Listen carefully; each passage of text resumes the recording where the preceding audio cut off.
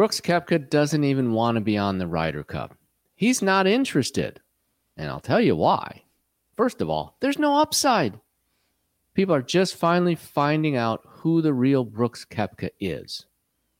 And this can only hurt him. He's going to, if he plays poorly, people are going to say, yeah, it's the Brooks Koepka. He doesn't care. Or he's going to, then more ammunition against LIV. The LIV golfers aren't prepared. They're not good players. But more importantly, what does Brooks Koepka want to be known for? Number 1, 2, 3, 4, 5 through 10 are winning majors. He wants to get to 10 majors. B team, am I way off base here? Nah, you put it that way. That's right on. It's like, where's the upside here for Koepka? And I think I started at that point. What's he want on his golf tombstone? What goes on there? Majors. I won 10 would be a great number for him in his mind. And then second would be I made a great living. I took care of my family, my brother, made a ton of money that could just power up the rest of my life. I want to do investments. I want to do a business, whatever he wants to do. I don't think, and I'll ask you, but I don't think Ryder Cup points and Ryder Cup victories are on his tombstone. What do you think? Agree 100%. The reason guys like Koepka left the PGA Tour, besides being disgruntled, was they wanted to focus on the majors. LIV has put together the perfect schedule to focus on the majors, to make a good living, and to not make golf your priority when you're, well, let's face it, he's got a young child, a new wife. Does he really want to go over to Rome with the wife, with the child? She's not going to know a lot of people. They're probably not going to fit in. He's an outsider. You want to go and be on a team so there'll be 3 teams there. There'll be the Euros, there'll be the U.S. team, and there'll be Brooks Koepka representing LIV. That's right, the Koepka team. The team of one. The team of one. Right. So go ahead.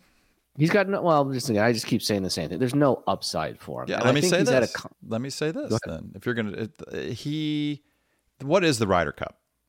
The Ryder Cup, or what has it been for the last 30 years when it's been really, really interesting and really, really a big deal, right, to the players and to audiences? What has it been for the U.S.?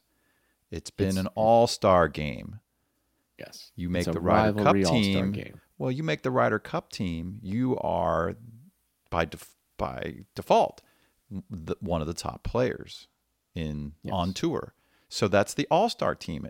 That is I don't want to say the honor. You want to play for your country? Yeah, sure. That's great fun and winning and all that. And it has somewhat of a history, although because it was not very interesting up until a certain time when they made it a European thing. But it's the all-star team. Do you want to make the all-star team and be recognized by your peers on tour that you deserve to be there? Yeah. Heck yeah. That's a great thing, because then who do you go rub elbows with for the whole week? The other all-stars. So that's big. That's not as big as winning a major, but it's the next best thing. That's gone now. Correct. That's gone now. There's no all-star team because LIV exists. So period. So the luster, the main reason that the players really wanted to be there was to be on a team playing with a partner who was one of the all-stars like you. And so you got the recognition and you got to hang out with these great players. Now that's not the case. And in all honesty, Europe still had their own tour. The DP tour is really a secondary tour. All of the top players play on the U.S. tour. It turned into our guys from Florida playing their guys from Florida, and now it's really losing its luster, especially when you have, like I said, you've guys on LIV for both tours that aren't even being considered. You're considering Brooks Koepka. Yeah, you have to consider him because he's 7th in the standings playing 2 events. However, to not consider the Patrick Reeds and the Taylor Gooches and things like that, it's silly. And obviously Sergio and those guys on the other side of the pond there, it's lost its luster. So does Brooks Koepka want to go? No. I think he's having that conversation with Zach, and I think we had talked about in the podcast. hey, Brooks, and Brooks is not going to flat out say I don't want to go, because you can imagine the fuel for the fire if Zach Johnson would let that out. But he is going to, well, Zach, I did just have the new baby, and boy, my game is not. He can have an injury. He can have all kinds of reasons, and game it can be a wink and a nod too between the two, as long as he doesn't say. If you're worried about it getting out or that Zach will use it against you. You could always deny it, of course. It's a conversation. It could always just not have happened. But even to avoid that, you're right. His agent, his team would get around him and say, look, if you don't want to do this for a variety of reasons, or we don't want you to do it for a variety of reasons, maybe there's a meeting of the minds there with his larger team. He would tell Zach. That's point number one. Yeah, he would let it be known because he can't and should not decline the invitation should it be offered. Correct. So you're exactly right. 100%. If he's chosen, he has to go. Yeah. And in the podcast, I thought an interesting wrinkle we put there was, let's say that happened. And if we'll know if we're right, and just not that too far in the future here.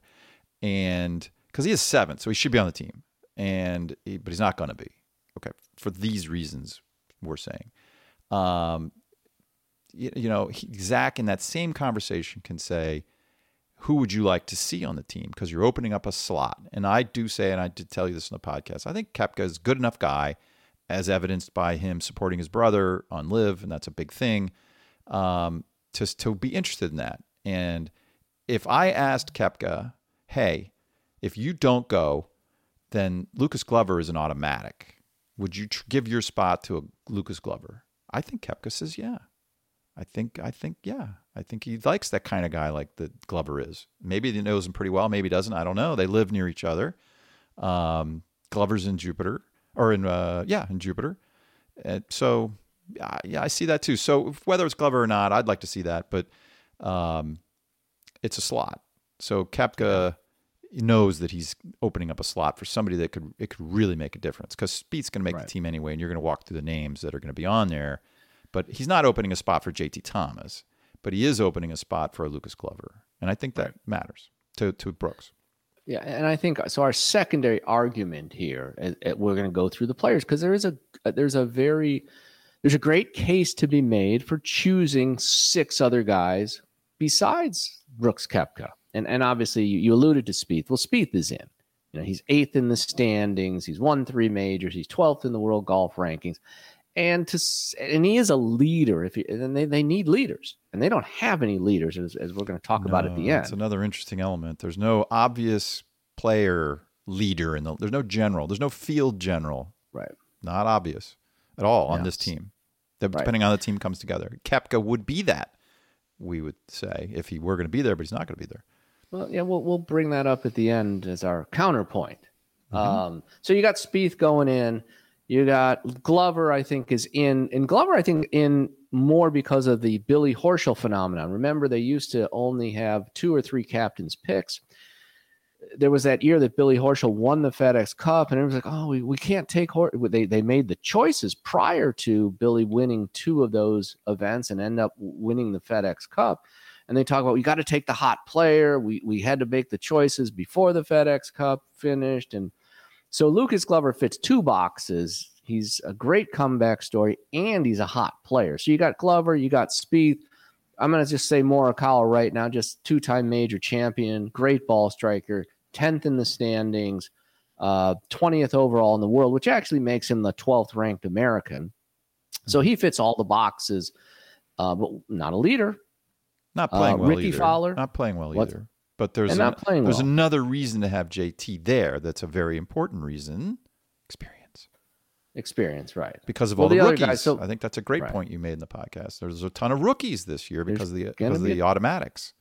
Right, because the mathematics. You got Harmon and Homa and Clark are all rookies. So you got at least 3 rookies that qualified. Mm-hmm. But I'm just going to go right to the 4th guy, Fowler. So I think Fowler checks all the boxes, ratings. He's starting to play well. He's well liked. Obviously, with Spieth, JT, and Fowler doing the whole Wimbledon trip before Britain. They're in sort of that little clique, and they could certainly be a pod in the Ryder Cup they want to use that pod system. Maybe that's why they publicize that trip so much. Yeah, and there's some irony there. I think there's some irony that they've gone to the pod system. And of course, that was what Phil Mickelson, really, really strongly wanted, and had the huge blowout argument with Tom Watson that, cost us any chance of winning that Ryder Cup. Excuse me, the U.S. I don't want to sign bias. Obviously, we're from the U.S. That's all right. You're an American. You can be biased. Yeah. So right now, you got those four. You got those four, which I think are shoe-ins. Now, well, you've mentioned JT. JT is going to play in the Fortnite. Yes. The Fortnite. So that tells me they wish it were the Fortnite. That would be a better sponsor, probably. I know. They have deeper pockets. He is, but we love the off-season events. Yes, because they can't. Remember, they can't go against football, so they just have the weakest events possible to go against football. Which, of course, logic, whatever. But JT's auditioning now. Let's be honest. JT, there was a couple guys have said JT is one of the strongest match play players on the planet. So he has that going for him. He's got the experience. Obviously, he's not playing well, but if he's going to go audition, he says, I'm going to go play some more golf and practice. I think the only reason he does that is because Zach has said, we're going to play. And what does he do? He pairs with Jordan Spieth, right? Remember, there was the big controversy with Patrick Reed, who paired up with Jordan Spieth before JT ever made the Ryder Cup. And then all of a sudden, Patrick's like, what am I? I'm out? I've been Captain America, and now I'm out? You think Patrick Reed didn't factor that into going to live also? Quick aside there. I know you hate when I do that. Yeah, that's a good point. Yep. So only JT's so many minutes, though. Keep going. All right, so Finau's the next one that I think is there's like four guys here that are on the fence for the fifth spot. And Finau, once again, is an imposing figure, well-liked in the locker room. And technically, I got to look at his numbers here. I think his numbers are fine. His numbers aren't bad. Yeah. Well, none of these guys that you're going to mention are out of the are mathematically silly. Well, he is 19th. Tony's more 19th in the official world golf rankings. His Ryder Cup ranking is not that stellar. But his OWGR's got a bunch of non-Americans in front of him. So same phenomena. Right. He's much higher up. He has potentially the numbers. He's a very good player, great ball striker. He's good for ratings. And ratings, right. Well liked. Yeah. Which I think that would be my 6 if Koepka's out. And those all make sense. You can't shake a stick at that. Those are all sensible. Now you're skipping over number 7 out of 12 to do that. But let me throw you another facts and logic at you. Okay, you ready? Yep. And we didn't say this in the podcast, but you're building a team. So really important that you have team energy, team camaraderie, that the team works as a team. And I think Zach Johnson would and has set it up so that he can say, look, I love Brooks Koepka and he deserves to be there. Technically, he's playing that well. However, it's the team dynamic doesn't work. It doesn't work. And I'm building a team. And there's 60% of the people in golf audience probably would agree with that because there's logic completely to that. That is logical. There's a lot of reasons to skip Koepka, and that's one of them. Now, mentioning Sam Burns, Cam Young, Keegan Bradley. Now, those guys are all within the top 12 in Ryder Cup standings. But with Burns and Young, boy, there's a strong case because they did play each other in the finals of the only match play event. They played each other in the finals. So, but they're both rookies. So you got 3 rookies. So you can justify not choosing one of them because you already have 3 rookies. And then Keegan Bradley's kind of the odd man out for a couple reasons. He's not really in the clique. I think he spends a lot of his time in the Northeast there. Also, as I mentioned in the podcast, he paired up with Phil Mickelson a lot in previous Ryder Cups when he did play. I think he's an odd duck. I think you nailed it. It's as simple as that. Who is his pod? It's not at all obvious. It's not at all obvious. Like, who do you put him with? Who are the 3 guys you're going to put in a hotel room? They're not going to do that. But let's say this is, high school football and you're on the road and you got to make room assignments and there's 3 guys to a room, not 2. Who's going to sleep with, in the same room with Bradley? Yeah. It's not that obvious. Some of the rookies probably because he's a veteran. Well, you're going to have to. Yeah, I mean, I that's would what say I it'd would be do. Glover, But Glover and Harman because they're older but technically rookies. And yeah, I don't know. I agree. I think that's why he's an odd man out. It's not an obvious pick. And he's 37. He's not the future of anything. Nothing to disparage him personally. I'm not saying that. It's just on paper, there's better choices, and that's too bad for him because he probably does want to be there very much, but I don't think so. We're going to go into I'm going to switch gears and go right into why you should take Koepka because we're going to keep I'm with this you. I think that Koepka, there's plenty of reasons to have Koepka there. Plenty of reasons. So first reason is Scottie Scheffler came out and talked about how he thinks Koepka should be there. And I think there's a reason that Scottie Scheffler wants him being there because by default, Scottie Scheffler is the general on this team. And that's not Scottie's personality. Scottie loves playing golf. He loves his family. No, he's not the guy out in front. He's the guy to maybe lead a pod of a couple young guys and maybe a because it'll be fun. It'll be fun, right. But he's not a field general. Right, but he's not the guy, and that's where Koepka could be literally a de facto field general, where Koepka is going to be the overall general, and Spieth and Scheffler take two of the pods, and they're the colonels, right? That's the way I would see it. If I'm captain of the Ryder Cup, I got to think long and hard about taking Koepka for that reason. He could be, like I said, a lone wolf, but being the general. It's an interesting concept. Right. So put it this way to the audience: if Koepka walks into the room of 11 other players on the Ryder Cup team, where's the energy for leadership? Koepka, for sure. He's big, he's strong. He's won 5 majors. He's got the most major wins of all those guys. His personality, he doesn't take dirt from anybody. He says it like it is. You don't want to cross him. He's good under pressure. He's got all the qualities that most people are going to appreciate, if not admire. So other jocks are going to say, he's a good player. So he has respects of other strong-willed guys. Not that there are that many on the team, but even like in a Jon Rahm, who's a strong guy, right? Koepka and Jon Rahm get along great. So Koepka would be the natural leader, even if you didn't like him, you'd probably still follow him. So that's reason number 1 or 2. 1 probably to have him there. Reason number 1, he would be the field general, followed closely by he's got game. He's got game. And sometimes it helps to be the general when you're not as close to the other players. Whereas JT and Spieth are very close. Ricky, JT, Spieth, you split them up almost because they're too close. Yeah, I wouldn't say Brooks would be a father figure. I wouldn't say that because he's not old enough. But he's certainly a big brother figure to those guys, regardless of age. Right. Now, another reason not to take him is because we haven't looked at the Euro side, and after the top couple guys on the European tour, their team is, if the U.S. loses this one, I mean, it's purely because they don't want to be there. Yeah. I mean, that's the only way they can lose this one. Yes. I can't even think of who's 6 through 12 on the European tour, guys you've probably never heard of, and that's a problem. No, it's a ham sandwich. That allows the U.S. team to not even consider a DeChambeau who just shot 58, a Taylor Gooch who's won 3 times on the LIV Tour, a Patrick Reed who is Captain America and a great match player. JT's a better match play player than Reed. I think that's what some of these articles are trying to say. We're dismissing some of these other guys. No, and it's too bad that we don't have a real, like I said, ranking system. Yeah, and it'd be fun to have. It'd be fun to have more LIV guys there. I think that's a ratings winner. Pretty sure. Can you work it out so that the team would have the cohesion that you want it to have? Yeah, I think you could.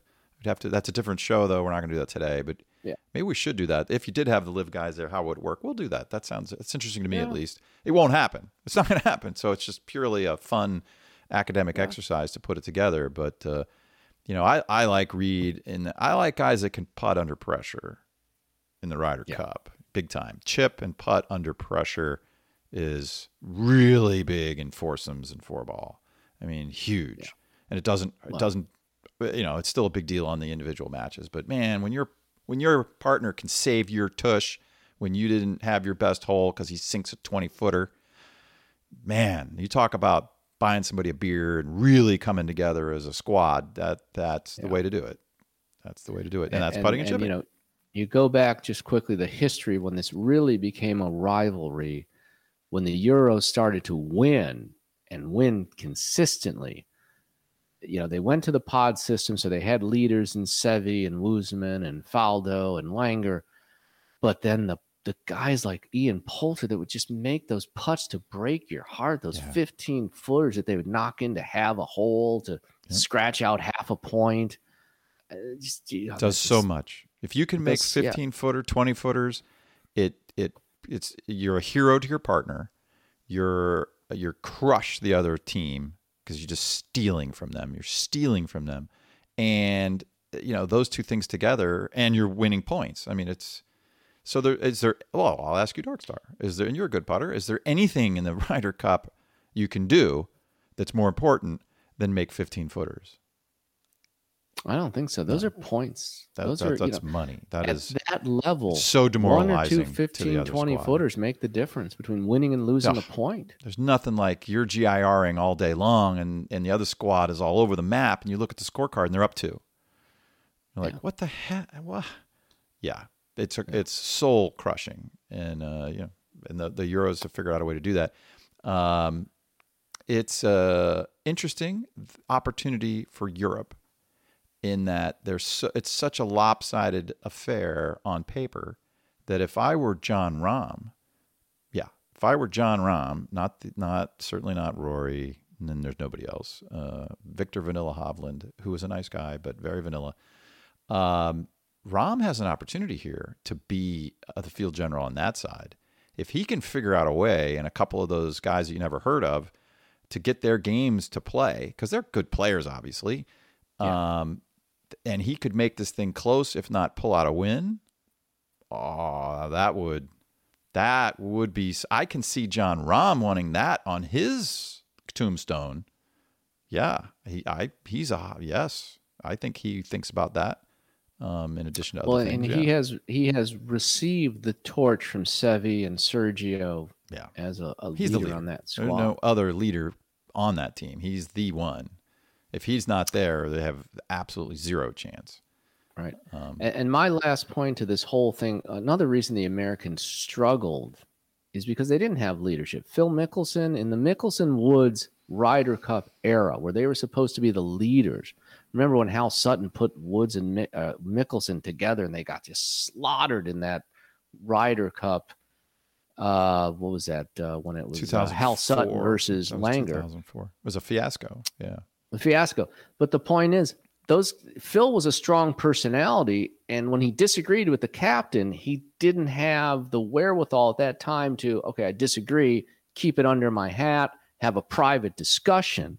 He should have, and Woods is just aloof. Woods is just not a leader. He doesn't have any interest in leading the troops. He wanted to play well for Tiger, but like I said, the one Ryder Cup, they're pairing Woods with Chris Riley. I remember that. It's like, yeah, well, for now, B team is out.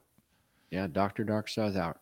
If you're a fan of the show, be sure to subscribe to our new audio podcast, Unfiltered and Off Script. That is where you will get topics that'll never get to YouTube. And there are a lot of those that we like to talk about that'll never make it to YouTube. So look in the description below for the link over to Substack. That's where you can subscribe to the podcast. And thank you again for being a fan.